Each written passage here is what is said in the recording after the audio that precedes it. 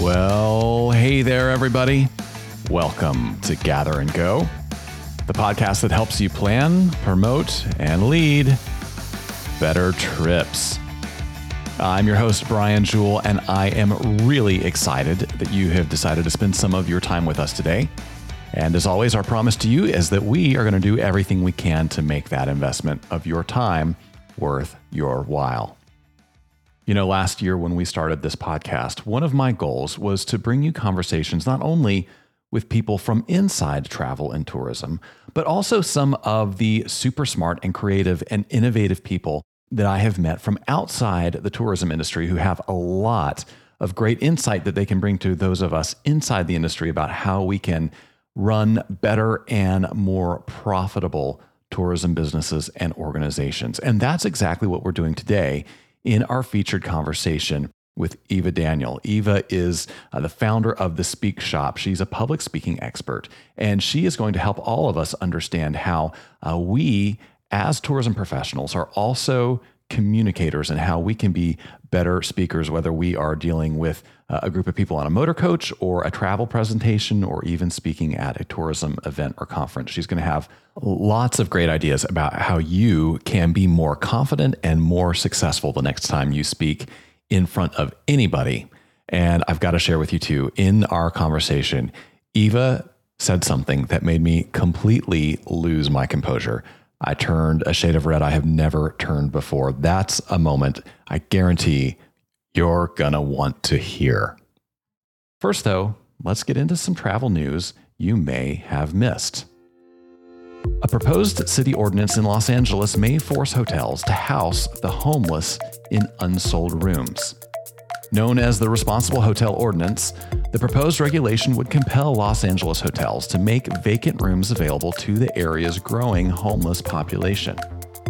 Under the proposal, local hotels would be required to report their numbers of available rooms to the city. The city would then send homeless people to those rooms with prepaid vouchers for payment at, quote, fair market rates. The proposed ordinance was brought forth by a Los Angeles chapter of Unite Here, a union representing more than 32,000 hotel workers in the city. The union gathered more than 100,000 signatures in support of the initiative, enough to place the measure on the ballot for a vote next March. Union representatives say the measure is necessary because the area's high cost of living results in, quote, hotel workers who can't pay their rent. Other hospitality groups are strongly opposed to the measure, with the American Hotel and Lodging Association CEO Chip Rogers calling it one of the worst ideas we've seen, and saying the people that work in hotels and guests are going to flee. We'll see what Los Angeles voters decide in 2024. Well, now it's time for the road tip segment of our show. This is the portion of every episode where we reach back into our extensive history in travel and try to bring you some tips that we believe are going to make your upcoming trips smoother and easier and even more successful. Today, I want to take a minute to talk specifically about business trips. That might be for you going to tourism events, trade shows, things like that. Any place where it would be helpful to have a business card on hand.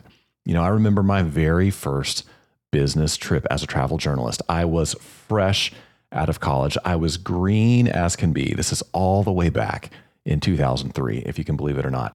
I went on assignment to Arkansas. I was going to spend a week down there. And the very first person I met when I arrived asked me if I had a business card on me. And I'll tell you what, as a freelance journalist at the time, right out of school, it had never occurred to me that I needed to have a business card. And I spent that entire week in Arkansas having to sheepishly tell person after person that, no, I'm sorry, I didn't have a business card. I didn't tell them it was because I was so new. I didn't even know that cards were a thing I needed to have. I just told them I didn't have it on me. Well, you can believe that as soon as I got home, one of the first things I did was print up some business cards. And I have traveled with business cards ever since. But I got to tell you, there's a little bit of a hassle involved in carrying business cards. And the further I go into the tourism industry today, the more I see some inventive alternatives to business cards. I was at a tourism event just last week, and most of the people I met there, when I asked them for their cards, pulled out their smartphones and pulled up a QR code via an app on their smartphones and said, here, you can just scan this code and you'll get all my contact information. And I thought, wow, this is a great idea. Business cards, you have to make sure you have them. It's so easy to forget them. Or maybe you keep them in your backpack or your purse or something, but you don't have them on your body when you are walking around a trade show floor. If you keep them with you, then there's the whole question of, well, where do I keep them? Do I have to keep them in a badge holder? Are they in my pocket, kind of in an awkward bulk? Is it weird when I try to pull them out of my pocket that my credit card and hotel key and all those other things kind of come out with them? So I'm starting to like these digital cards more and more. There's a number of reasons for that. First of all, there's no waste. Second of all, you don't have to remember to bring them with you. As long as you have your smartphone, you have your business card. Another reason I like them is that with these apps, the info you share goes straight to the person you're meeting's contact list on their phone. Or if I am scanning your digital business card, it's going to put that info right on my phone. And I have my phone contacts synced up to the contacts on my work computer, which means I don't have to remember to hold on to your card or enter your information in my contact list later. It's instant. And another reason I love these is that many of the cards you get, these digital business cards, include headshots, which can be really helpful when you've met a few dozen or even a few hundred people over the course of a fam or a business trip or a tourism event, because we all know it's easy to forget exactly who gave you what card and which name goes with which face. Well, these digital solutions solve that problem for you because they give you the person's picture along with their contact information. Now, one tip here that I think is important to talk about. I've seen people try to make digital business cards that work for a long time, and some of them use that sort of tap technology. It's technically called NFC, near field communication, and it's something a lot of phones have where they can sense signals coming from some kind of transistor chip. Well, let me tell you, I have seen people try to make those work over and over and over again. And quite frankly, I've never been impressed. Usually they don't work super well, or you have to try 4 or 5 times to get it to work. It's just clunky, it's inconvenient, it's a little bit awkward and embarrassing. So if you're interested in a digital business card, there are tons of solutions out there. I would encourage you to go for an app that uses a QR code instead of an NFC tap, because the QR codes are simple, they're super quick, everybody knows how to use them. The taps, well, you just can't count on them. And the last thing you want when you're making a new business contact is an awkward moment trying to get your technology to work. So I'm all about the digital business card. Next time you see me in an event, come ask me for my card, and I might just pull out my phone and give you a QR code to scan. That is your road tip of the week. Now, before we move on, I want to share a little bit of news from us. Now, you have probably heard me talk before about our on-site familiarization program. This is a series of fam trips that we do in conjunction with partners in cities and states and even countries all around the world. And let me tell you, these trips are fantastic. I go on many of them myself, and we routinely hear from travel planners just like you that these on-site fams are among the best fams they have ever been on. Now, I have told you recently about some of the fams that we have announced for next year. And today, I'm excited to be able to tell you about another great fam opportunity that you probably haven't heard about yet. Next winter, you can join us on an on-site fam in Louisiana's Lafayette and Hub City region. That trip is going to take place February 29th through March 4th. We're going to be exploring Lafayette and some of the cities and towns in the surrounding region. I've been to many of these places, and let me tell you, you're in for a treat on this fam. Some of the highlights are going to include Vermilionville, where you're going to learn all about the history and culture of the Acadians, who are the progenitors of the Cajun culture that Lafayette and Louisiana are so well known for. You're going to get to tour the Tabasco factory on Avery Island. Of course, you're going to get a chance to go on a swamp tour, see a working crawfish farm, and visit a super cool family business called Martin Accordions, where you're going to see how accordions are made by hand and get an amazing musical demonstration about the role that accordions play in the heritage music of Louisiana. You definitely don't want to miss that. If you are free February 29th through March 4th of next year, you need to apply to come on this FAM. How do you do that? Well, you go to grouptravelleader.com/LA-FAM. That's LA like Louisiana -FAM. I'm going to put that link in the show notes so you don't have to worry about writing it down now. You fill out an application form there, and we will send your information on to our hosts that we're partnering with, and we will let you know as soon as we can whether we have space for you on that trip. Now, we know for sure this trip is going to sell out. We routinely get many more applications for these trips than we have spots for. So what does that mean? That means you need to get your application in early, get it in as soon as you can. grouptravelleader.com/LA-FAM. Now, do we have other fantastic trips coming up for next year? You bet we do. Can I tell you about them now? You bet I can't. But never fear, we're going to have those announcements coming up soon. If you want to be the first to find out, then go to that page, grouptravelleader.com/FAM, sign up there to receive updates, and you will get an email letting you know about the next FAM we have going out as soon as we're ready to talk about it. I'll tell you this too.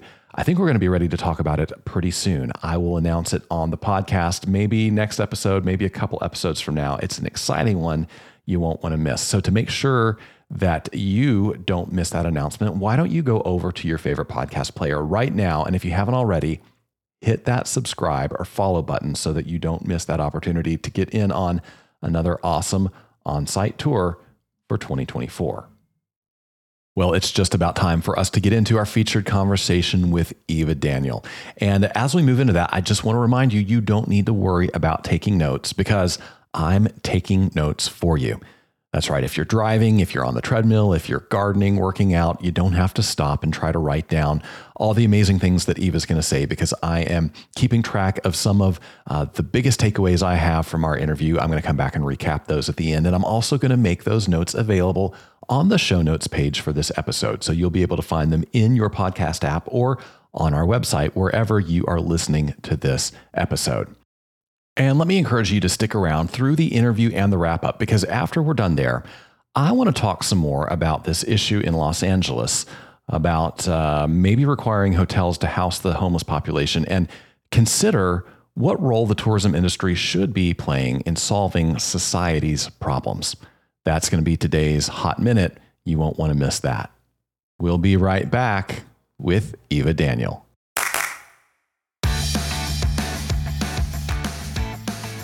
All right, everybody. My guest today is a public speaking expert who helps leaders around the country develop and deliver compelling content. She spent 2 decades working with some of the nation's top authors and speakers, including many names you probably know, producing radio broadcasts, podcasts, YouTube shows, and writing speeches. Now she's the owner of The Speak Shop, a coaching company where she works with speakers of all levels to make their time on stage more successful. Eva Daniel, welcome to the podcast. Thank you so much for having me. This is like the best of two worlds colliding, public speaking and traveling. Isn't it awesome? Every time I get to talk to somebody, you know, I love what they're doing, and they're like, "Oh, I love what you're doing. I'd love to switch jobs for a week or so. Maybe we can make that happen one day." Before we get into travel, though, I want our readers to learn more about you, our listeners to learn more about you. We met at a conference a few years back, and you've just been setting the world on fire since then. So, give our listeners an idea how you went from like a radio DJ, right, to like a public speaking expert. Absolutely. Well, I think my parents are still amazed that I've managed to make a career talking about talking. I was one of those kids who always had a lot to say. I still have a lot to say. So I've been passionate about public speaking even starting in high school. And then, as you mentioned, I had a chance to be a news anchor disc jockey in college, which sounds way more exciting and sexy than it actually was. I attended college in a very small rural town, and I think there was probably about 8 listeners. Nice. But no, it was a great experience, though, of just learning how to be on the air. And I really, truly fell in love with radio, which, of course, now makes somebody sound like a dinosaur. So we all say audio or podcasting now. But 20 plus years ago, I fell in love with radio and just learning how to tell stories on the air, learning how to convey content in a compelling way. And that took me down the road of being a podcast and radio producer for almost 15 years before becoming a speechwriter for Dave Ramsey and his team of speakers in the Nashville area. And just learning so much about, regardless of the format, regardless if you're giving an article or a LinkedIn post or a speech or a podcast like this, just what makes compelling content. And it always stays the same. You've got to hook them at the beginning. You've got to know where you're going and create a story arc and a plan of how you're going to get there. And so just really fell in love with this whole industry. And a little over a year ago, I left my position to start my own company, The Speak Shop. And as you mentioned, I love helping individuals learn how to both develop their content and feel confident in the way that they're delivering it. Yeah, that's amazing. You are one of the most active people I know on LinkedIn. Every day, Eva is posting amazing speaking tips, and they're not all, for people who are on a stage in front of an auditorium of 5,000 people. There are tips that she shares every day that could work fantastically in your leadership meetings at your company, or a travel presentation. We're going to get into lots of practical speaking tips for people in the travel space. But before we do that, I wonder if you could let us know what are some of the most common either misconceptions in the world about speaking, or the common mistakes that you see speakers make again and again? Oh, I wish we had 5 hours, and I feel like I need a couch. I could just debrief. I would say one of them for sure is, one of the biggest mistakes that we make is procrastination. We wait too long to develop the content, and we wait too long to practice the delivery. I can't tell you how many times even professional, well-known speakers have not actually run their content through a real person for feedback prior to delivering it live. And so if you're going to make one change on your entire process, whether, again, public speaking, I'm using that term, you're using that term, that can be a one-on-one presentation over Zoom that you're giving to an investor. It could be to a small group interested in the travel plans that you have, or it could be at a big conference. So regardless of the size, have you practiced that content in front of a real person before delivering it? I always give the caveat to, your spouse doesn't count, because either they are going to be too honest or not honest enough, all depending on how long you've been married. And so it's very helpful to actually pull somebody in a room, maybe a colleague or a friend, and just say, I have this presentation I'm going to be giving. Would you listen to it and run it through? That helps you get through those nerves. It also gets you that first rep. Oftentimes it'll be the third or the fourth time before we're delivering something before it really starts to shine. And so one of those big mistakes truly is just procrastination. And then another one that follows pretty closely on that is not really knowing the point of your presentation, not having to distill the whole thing down to, what is the one takeaway you want your audience to leave with after they've heard you? Do you want them to sign up to go on this trip? Do you want them to consider using you as, a resource in the future? Do you want them to feel inspired, educated? Like, what is what you want your audience to leave with? Because knowing the point of your presentation can really help you clarify what stays and what goes, what stories you share, what stats you share, what photos you share on a slide behind you. Knowing what your ultimate goal is makes a huge difference. All right. There's so much there. I want to unpack it a little bit. I can see many of our listeners, because they're so passionate about travel, I can see many of them saying, when I go to do this presentation on our trip to Hawaii next week, I've been to Hawaii 8 times. I love it so much. I could talk about Hawaii for 2 hours. Why can't I just stand up and talk? Why can't I just, riff and let it come naturally and lean on my own charisma and my passion for the product? Like, why should I go through the extra work of preparing a bullet point outline or a script and rehearsing with somebody? Why is that so much better than just off the cuff extemporaneous speaking? Well, a couple things from what you said. One, I love, and I do want people to hear, off the cuff extemporaneous speaking can be very powerful. And so I always like to say, you want to plan in some spontaneity to your content. So you plan it out, but then you do allow that element of feeding off audience energy, bringing in that enthusiasm. But the biggest thing, to answer your question, is we oftentimes when we're giving that presentation, we are thinking of it from our point of view, not the audience's point of view. And your presentation is not about you. It's about your audience and what they need to know. And especially with travel presentations and travel stories, we can get so excited and enamored about all these amazing things we've done. Or let's even say we're giving a presentation where we're showing photos to kind of inspire and invigorate and having people imagine what it'd be like for them to go there. We can kind of oversaturate our audience with information. We can share way too many details, but we all, no matter if you're talking about travel or in the case like mine, where I spend my days talking about public speaking, we can all get a little too close to our content. We know so much about our industries. We know so much about these things that we're passionate about. And I want you to know all of the things, but your audience doesn't actually need to know all of the things. They need to know far less than you think they need to know. And they also know far less about the topic than you think that they know about it. So to you, it might feel like you're explaining the alphabet, like you're just giving them, here's A and here's B and here's C on whatever my presentation is. But to them, it's going to be new, exciting, interesting information. So I think that we have this tendency, if we just decide, oh, I'm going to be off the cuff, I'm going to be natural, I'm not going to plan it, we can unintentionally either provide them and overwhelm them with way too much content, and also not enough of the kind of content they need to be able to make the decision of maybe whatever you're selling or you're pitching or you're presenting to them. Yeah. Oh, that's so good. So you mentioned you need to go into that moment with a clear goal. Like, what are you trying to accomplish? Let's say that goal is to get signups for a trip that you're getting ready to run. How do you get to there without seeming salesy? Because nobody wants to feel like they sat through a 30-minute or a 60-minute sales pitch. So how do you create that compelling moment where somebody says, I want to sign up for this and I'm going to write a check today to buy it, without them feeling like you just, ran them through the sales ringer? Well, and no one likes to be pitch slapped. We don't like to instantly be getting a pitch about... Can I say that on this podcast? I said pitch. You can say that. I just was not expecting it. So I know, and that's what I love to do, is catch the host off guard. I wish everyone could see you right now, because I think you're turning a little red because you were not expecting that. I love it. That's always the goal. Tip for anyone: if you're going to be a guest on a podcast, try to catch the host off guard. It makes for the best content. But no one likes that instant pitch. Nobody likes to feel they've been listening to this compelling presentation, regardless of the length, 5 minutes, 60 minutes, where at the end it's like, and you too can buy this, and let's throw in some knives, and let's throw in all of these other things. No one wants that.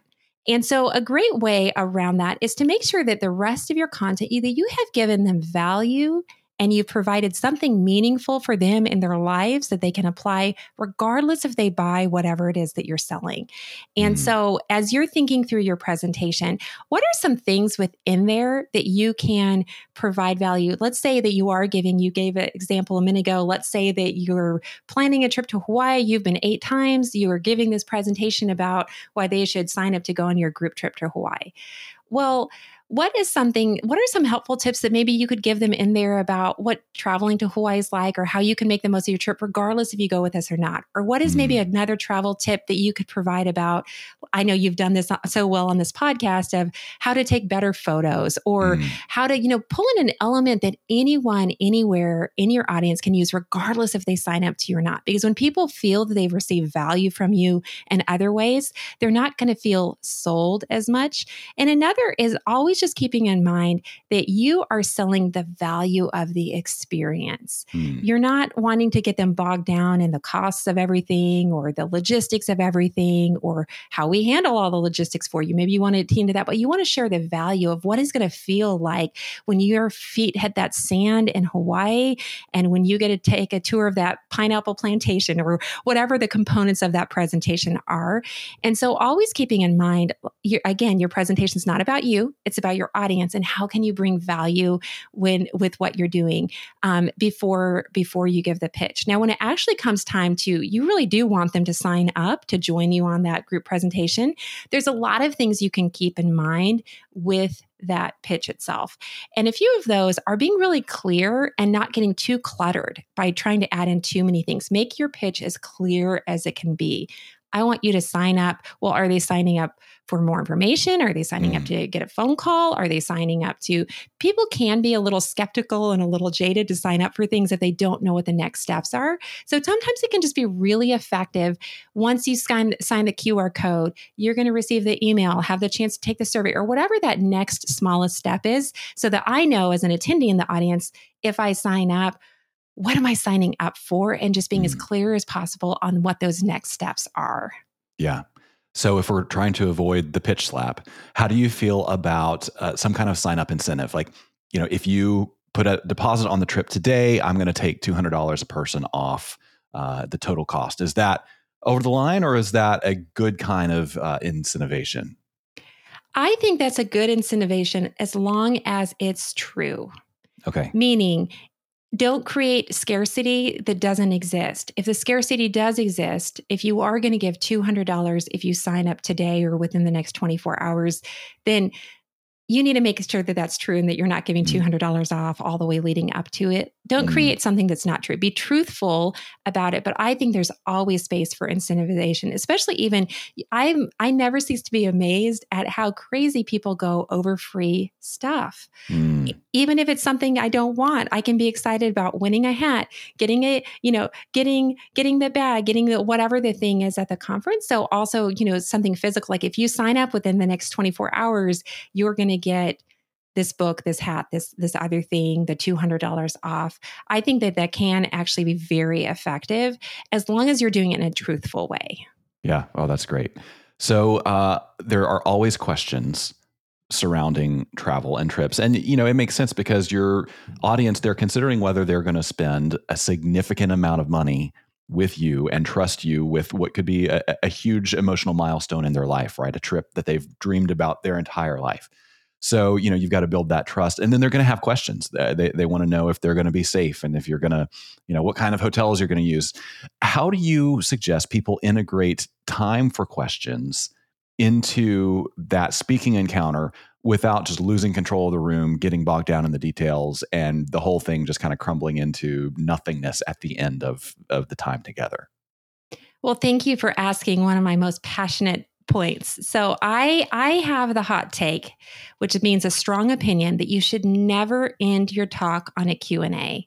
And here's why. The reason why is that you have given the control of a powerful ending over to the last question asker. And Brian, I know you have spoken a lot. You've taken a lot of Q&As from people.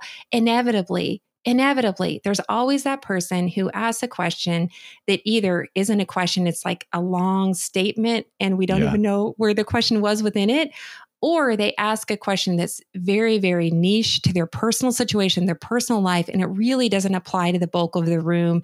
And as a presenter, you almost have to do that's really unique to you. Find me afterwards, because you'll do your best in the moment to answer, but it's just not applicable to everyone. And the problem is, if you end your talk on a Q&A, you have no idea what that last question is going to be, or even how many questions people will have. Sometimes we've all who speak regularly had that situation where sometimes people are popping up with lots of questions and you could go on forever and it's lively and it's fun and it's entertaining. Other times it feels we're giving the same presentation. There'll be crickets in the room and we're, like, oh, okay. So a couple things within that. One, I encourage people, don't end your talk on a Q&A. Okay, well then what do you end your talk on? Save 3 to 5 minutes of your content to come back with at the end. So what this would sound like before you go into your Q&A, you would say something like, I'm going to pause now to take questions, and then I'm going to come back and tell you one of the most magnificent things you have to see in Hawaii. Well, then you've kind of intrigued them to not tune out, come back after the Q&A. After that Q&A, you come back with a 3 to 5 minute story. So getting back in it, you've taken your last question and you say something like, hey, I want you guys to sign up. There's information behind me, but I have to tell you guys about the one thing you don't want to miss when you're in Hawaii. And then you end with a closing story of whatever your topic is, because your open and your closing are the most important parts of your entire presentation. Your opening is important because that's the time where you're making that warmth and competency connection with your audience, in which they're trying to decide whether or not they're going to listen to you, how credible you seem, whether or not they're going to want to sign up with you, the trustworthiness. And that 5 minutes is that last impression that they're going to have of you. And so you want to own that last impression. You want to make sure it's strong. You want to make sure you've dialed in that content with something compelling and that you don't just kind of trail off. Well, thanks guys, this has been fun. No, you want to own that ending so that everyone's impression of you is great. Also within that, on Q&A, a couple things that can be effective when actually fielding the Q&A is go into your Q&As with a couple pocket questions for yourself. What I mean by this is if people are a little slow, maybe they even have to get to microphone to be able to ask that question to you, or you're waiting for that first brave soul to raise their hand, it can be very effective to have a pocket question. Something like, people often ask me, hey, Brian, what should I see whenever I go are the Kona coffee plants worth going to in Hawaii, or whatever the thing is? And almost having a question that you can answer that you've already kind of thought of a story or something around to just kind of give yourself a little extra content, a little extra buffer. Having 2 or 3 of these, even thinking through what are the most popular questions that people ask me after giving this presentation. Maybe you want to get some of that content in your content. If people always ask you the same exact things, that's a pretty good indicator it's a gap in your content. But you can also look for patterns in that Q&A and go, I'm going to just kind of give myself this question or get to this point so that you feel a little bit more confident in control of Q&A. Because Q&A, as you know, it can just be the Wild West. Yep. And you can get anything under the sun, and it can really derail what could have been an amazing presentation. Yeah, you're absolutely right. I took this tip directly from you for my last big presentation on stage at a travel conference, and it worked beautifully. I can't even I love tell to hear you that. how I always wonderful like it was. Feedback. Yeah. Did it feel awkward? Because it feels awkward the first few times you do it to not end on a Q&A if that's been your pattern. But setting the expectation was the key, because I did exactly what you said. I wrapped up. I got to, what was almost a stopping point. And then I said, okay, we're going to take questions. And then I'm coming back with one more thought on, in this case, it was on how, we can use the power of travel to change some of these problems we've been talking about in our culture. And people were ready and receptive. And I feel like, the room was just as open to that final point as they were everything else I had said. So I love that. Yeah, it was great. Okay, so you mentioned you got 5 minutes basically at the beginning where people are going to determine whether they're going to pay attention to you or not. So what are some of the keys to actually getting them to pay attention to the rest of your talk instead of zoning out, checking their phones, all the other things they could do? We can learn a lot about contrast. So I'm going to share a few things you don't want to do that we see speakers do all the time. And then I'll share some things that you can do to make it a little stronger. So what we see a lot of times is people stand up and they say, thanks so much for having me.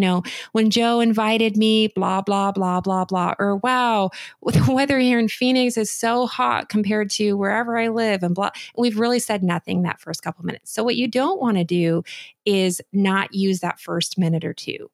Instead, I want you to dive right into your content.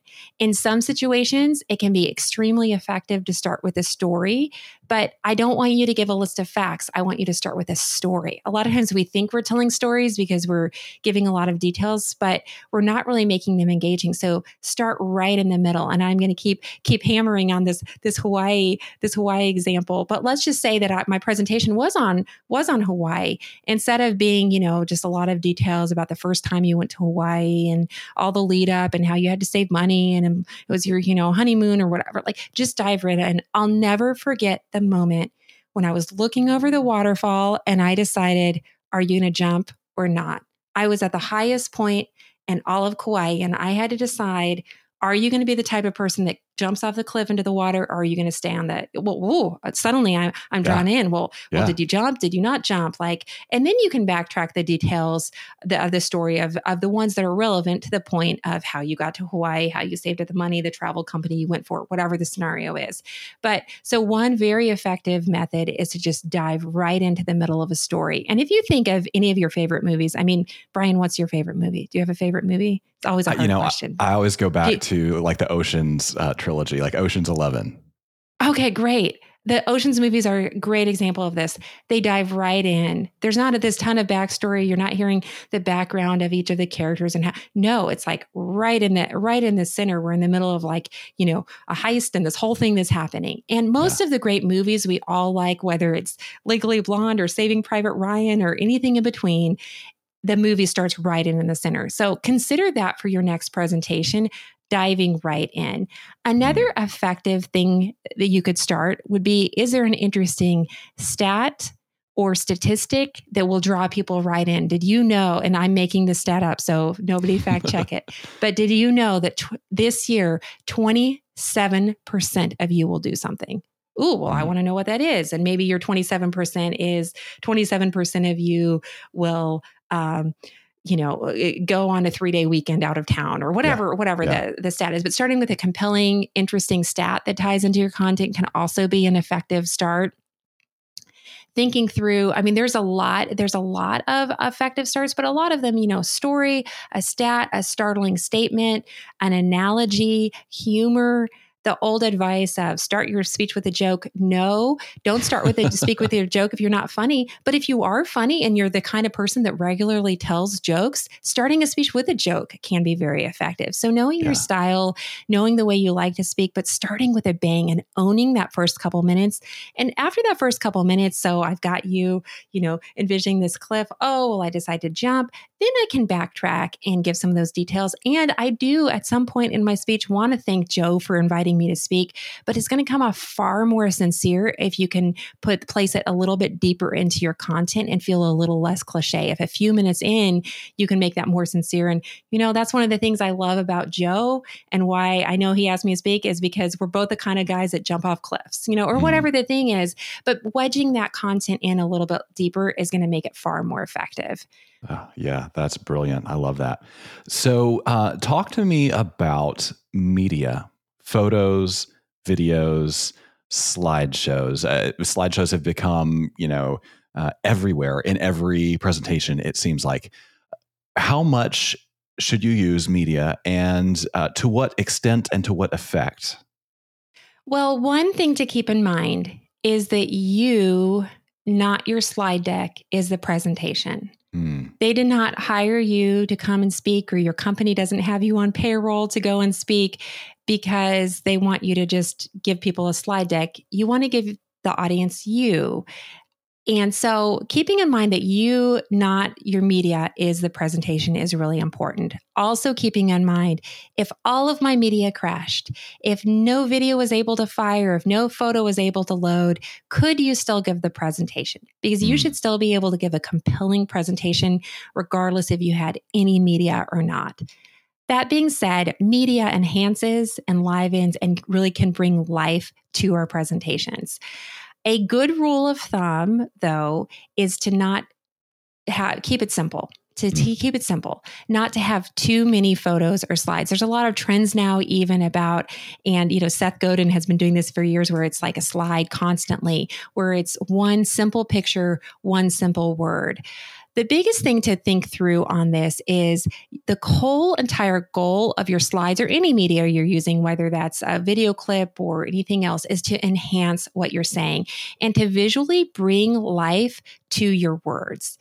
We all know that a picture can paint 1,000 words, and this is very true. I could describe my experience of jumping off that cliff in Kauai, but if I were to show you a picture, you'd be able to instantly envision a lot more. But we don't want to oversaturate our audience with too many. So some people say that you should have a slide every 3 to 5 minutes. Some say it should be far more than that. But really, one of the best ways to determine it is practicing running through that content with someone else that's not as close to the content as you are. Because what you don't want to do is feel that you're giving what you don't want to do is have the audience feel that you're sharing all of these photos of the trip that they didn't get to take. They need to envision themselves taking the trip. So if your photo makes them feel in the moment that they could envision themselves doing it, it's added. If it makes them just feel like, well, cool, Brian's got to go to a lot of places, Brian's got to see a lot of things, it really hasn't achieved your goal. And so I guess just a good bench kind of question to have is this photo, this piece of media, helping the audience envision themselves living out what I'm suggesting, taking the trip, going on investing in my company, whatever the thing is. Yeah. Oh, that's great. Now, something that a lot of our listeners find themselves doing is a little sponsorship presentation at a conference. So let's say they're at a travel conference or they're at something in their community and they paid some money to sponsor something. And as part of that sponsorship, they get 60 seconds up to maybe 5 minutes on stage. How would you suggest they make the most of that very short format where a lot of people in the room are maybe not paying attention because they know it's a sponsored message and, it's not the core content? How do you make an impact in 60 seconds, 120 seconds, 5 minutes, whatever that time frame is? Well, before I answer that, I would love to hear from your perspective what you do and what you have seen done that you feel is effective or not effective. And then I have a couple thoughts as well. Okay. So I have talked about this on the podcast before. Every conference I've been to, sponsors get up and they talk for maybe 30 seconds and then they just show a video of their destination. And every video is the stinking same. It's, starts with a drone shot of flying over the city skyline. And then there's people shopping on Main Street. And then there's a couple at a bar having drinks. And I mean, it's just like, I could almost tell you what the next shot in the video is going to be. And the music all sounds the same. And if you're at a travel conference where there are 6 or 7 of these presentations over 3 days, by the end of 3 days, nobody's video stood out to you. And you don't feel like you got to know the person because all they did was get up there and, say hi and then pitched a video. So that's what I feel like doesn't work. I'd love to hear your thoughts on what would work better. Well, I think you have helped me. And the reason I asked is since I haven't seen all these, I love what you said there is people are getting 6, 7, 8, however many of these throughout the thing. So what can you do to be different? Because that might shake things up a little bit more. Again, 60, 120 seconds, that's going to go really fast. And to your point, a lot of people are, adjusting their nose because they're just kind of waiting for the real speaker to get on the stage. Yeah. But a lot of it is the warmth and that friendliness. Sometimes we get so intense, especially when we're pitching our company, we're sharing our elevator pitch or brand, where we forget some just kind of like basic human connections of smiling at people, using humor. I always say, and on those, because you're potentially on and off the stage or the front of the room so quickly, you're maybe sitting in the front row and you pop up for your 60 seconds and you sit back down, but consciously planting your feet shoulder width apart, dropping your shoulders, opening up your arms and smiling and pausing before you start can be very effective from a delivery standpoint. In terms of the content, I would say maybe if you're the first one of the day where the video is exceptionally good, maybe share it. But maybe consider what would it look like instead to share something really interesting or fun about the location. Maybe let's say your video, you were saying like the bar scene of whatever. Maybe you could have fun and be like, a martini in Manhattan costs this, but in Morocco, you can't even get one because you're going to have this. Like maybe there's a way to just pull in a little interest or intrigue about what makes you and your company and the way that you do things and differently from other people. But in that 60 to 120 seconds, you really have to keep in mind, you are going to only really be covering one core thing, and your entire goal, again, thinking back to that goal, your goal is to pique enough interest and be friendly enough, warm enough that people want to come and talk to you and engage with your company. That's just the entry point to have them go deeper with you. Again, people love giveaways. So instead of just doing it, can you give away a piece of swag? Can you do a quick little quiz or let's just say your video was on going to Morocco. Could you have a fun question about Morocco that the first person to get it right gets a hat from your company or gets a gift card for a coffee or something like that? So even thinking through, even in a short frame of time, how could you be engaging by maybe sharing a little story, a little humor, or getting the audience involved with your message? I think it would be my suggestions. Yeah, I love that. We could go on and on this topic. There's so much more. I could talk all day about talking. Yeah, absolutely. Well, I have to encourage people again to find you on LinkedIn, follow you there. The content is fresh every single day. There's awesome carousels and videos, and it will make you a better speaker just by taking 60 seconds a day to see what Eva has to say every morning. In addition to LinkedIn, where should people find you, engage with your content, learn more about what you do? Well, as you mentioned, LinkedIn is the best place to find me. Very engaged there. I also, if you go to thespeakshop.com, I just have a free resource there of 12 questions you must ask for a killer speech. And that can just, it's kind of think of it as a checklist of the 12 questions once you think you're done with your content, to just run it through it to make sure that you've hit all of the elements that you need to hit to give a great presentation. Yeah, fantastic. We will link to both of those things in the show notes. So before we let you go, we have some final questions we ask every guest, and these are just for fun. So no pressure, just answer off the top of your head. When you travel, do you book a window seat or an aisle seat? Depends how long the flight is. Window, if it's under 2.5 hours, aisle, if it's over 2.5 hours. Never the middle, unless you're Southwest and then you just forgot at the check-in. Yeah, and then you just got to take what you can get. Okay, so what's something that's always in your carry-on that you wouldn't travel without? A book. Yeah. I love to read, and despite trying to get into the e-readers, I always have at least one book, if not a couple. And I always am over ambitious. So you're not going to read. You're going to be out on the street or wherever eating, baguettes on the corner. But I always take more books than I should. Nice. Is this fiction or nonfiction? I have made a big switch the last year to reading more fiction. Up until about a year ago, all I read was nonfiction, and I've been getting a lot more into novels. Yeah, super fun. All right. So if you had a free airline pass and a week with nothing else to do, where would you be headed next? New Zealand. Oh, yeah? Although for just 1 week, New Zealand, the time change is big, but it's been on my bucket list. New Zealand and Ireland are very high on my list currently of places I want to go. Yeah, we can make an exception and give you 2 weeks. Okay, give me 2 weeks. How about a month? And is it fully paid? Fully paid, yeah. And, do I get to take all my friends? You can choose whether the kids stay home or come with you. I think they'll stay home. At least, some of them. Yeah, for sure. All right, so final question. What's something you have seen or done on the road that you wish you could go back and experience again with somebody you love?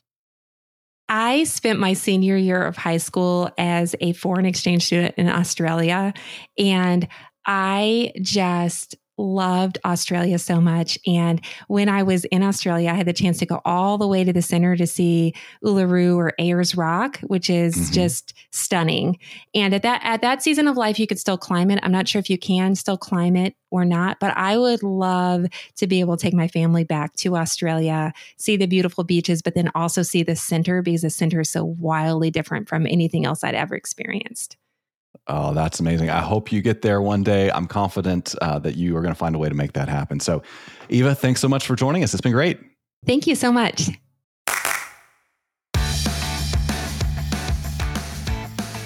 Well, I sure hope that you enjoyed that conversation with Eva as much as I did. Eva is a ton of fun, but she also has a ton of really insightful things to say in the area of public speaking and storytelling and even sales. And I want to circle back to a few of the things that she said to make sure you didn't miss them, because they are so good. So get ready, because we're going to review. I'm going to move quickly because there's so much goodness here. When we were talking about the importance of rehearsing a presentation before you give it live, Eva said, have you practiced that content in front of a real person before delivering it? She said it's very helpful to pull somebody in a room and run through it.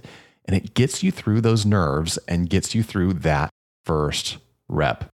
Great idea there, especially if you don't speak a lot. If speaking is not something that comes naturally to you, then running your presentation for somebody, number one, is going to help you refine it and fine tune it. But number two, it's going to make you more comfortable with the content. And I have found that the better you know your content, the more confident you can be on stage. Now, when we talked about the role of sales in public speaking, Eva said, no one likes to be pitch slapped. She said nobody likes that instant pitch. And a great way around that is to make sure that the rest of your content has given them value and provided something meaningful for their lives, regardless of whether they buy whatever it is you're selling. And she went on to say, you are selling the value of the experience. So you don't want people to get bogged down in the cost or logistics.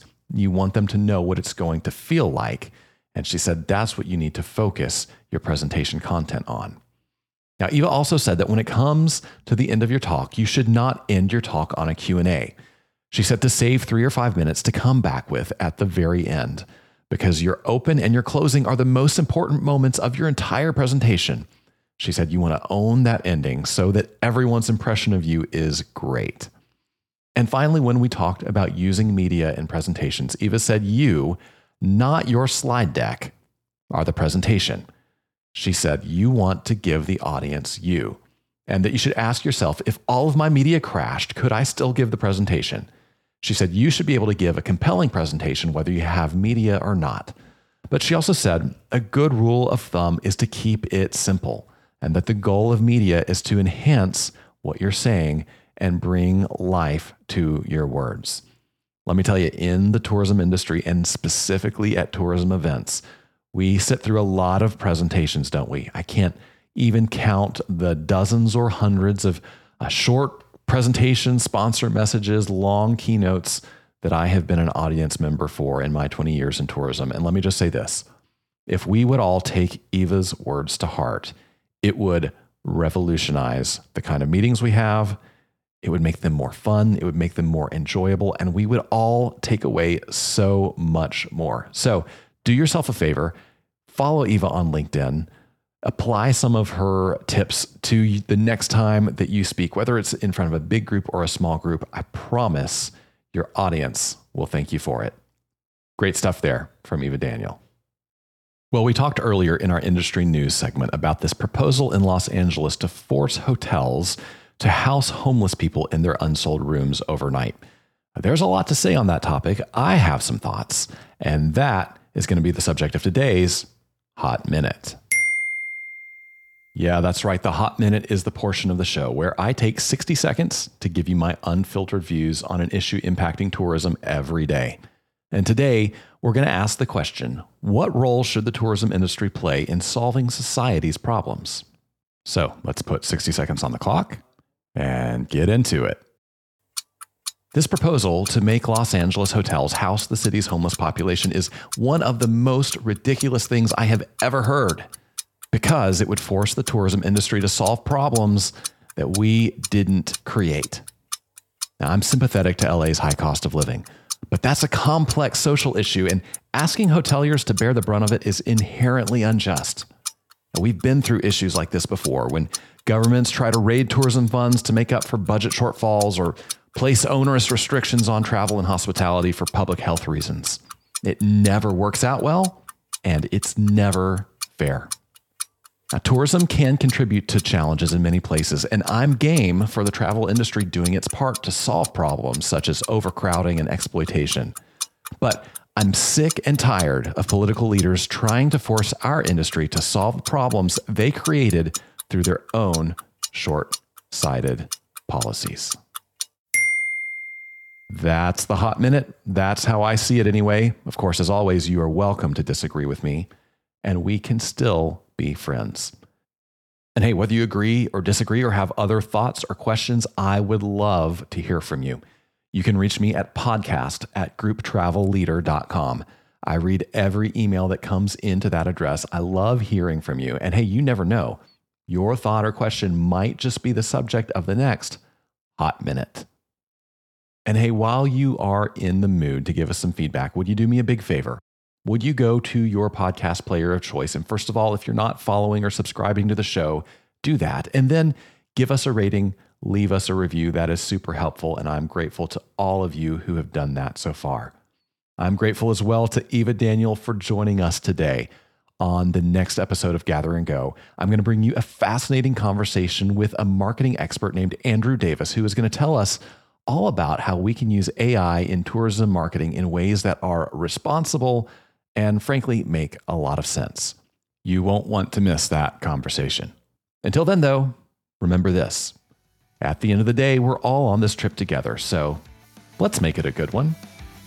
See you next time on Gather and Go. Gather and Go is hosted and executive produced by me, Brian Jewell. Our publisher is Mac Lacey. Danya Simmons is our creative director. Ashley Ricks is our circulation manager and graphic designer. Our sales team is Kyle Anderson and Bryce Wilson. To advertise on the podcast, call Kyle or Bryce at 859-253-0455. Gather and Go is a production of the Group Travel Leader. For more information on our podcast, magazines, and events, visit us online at grouptravelleader.com.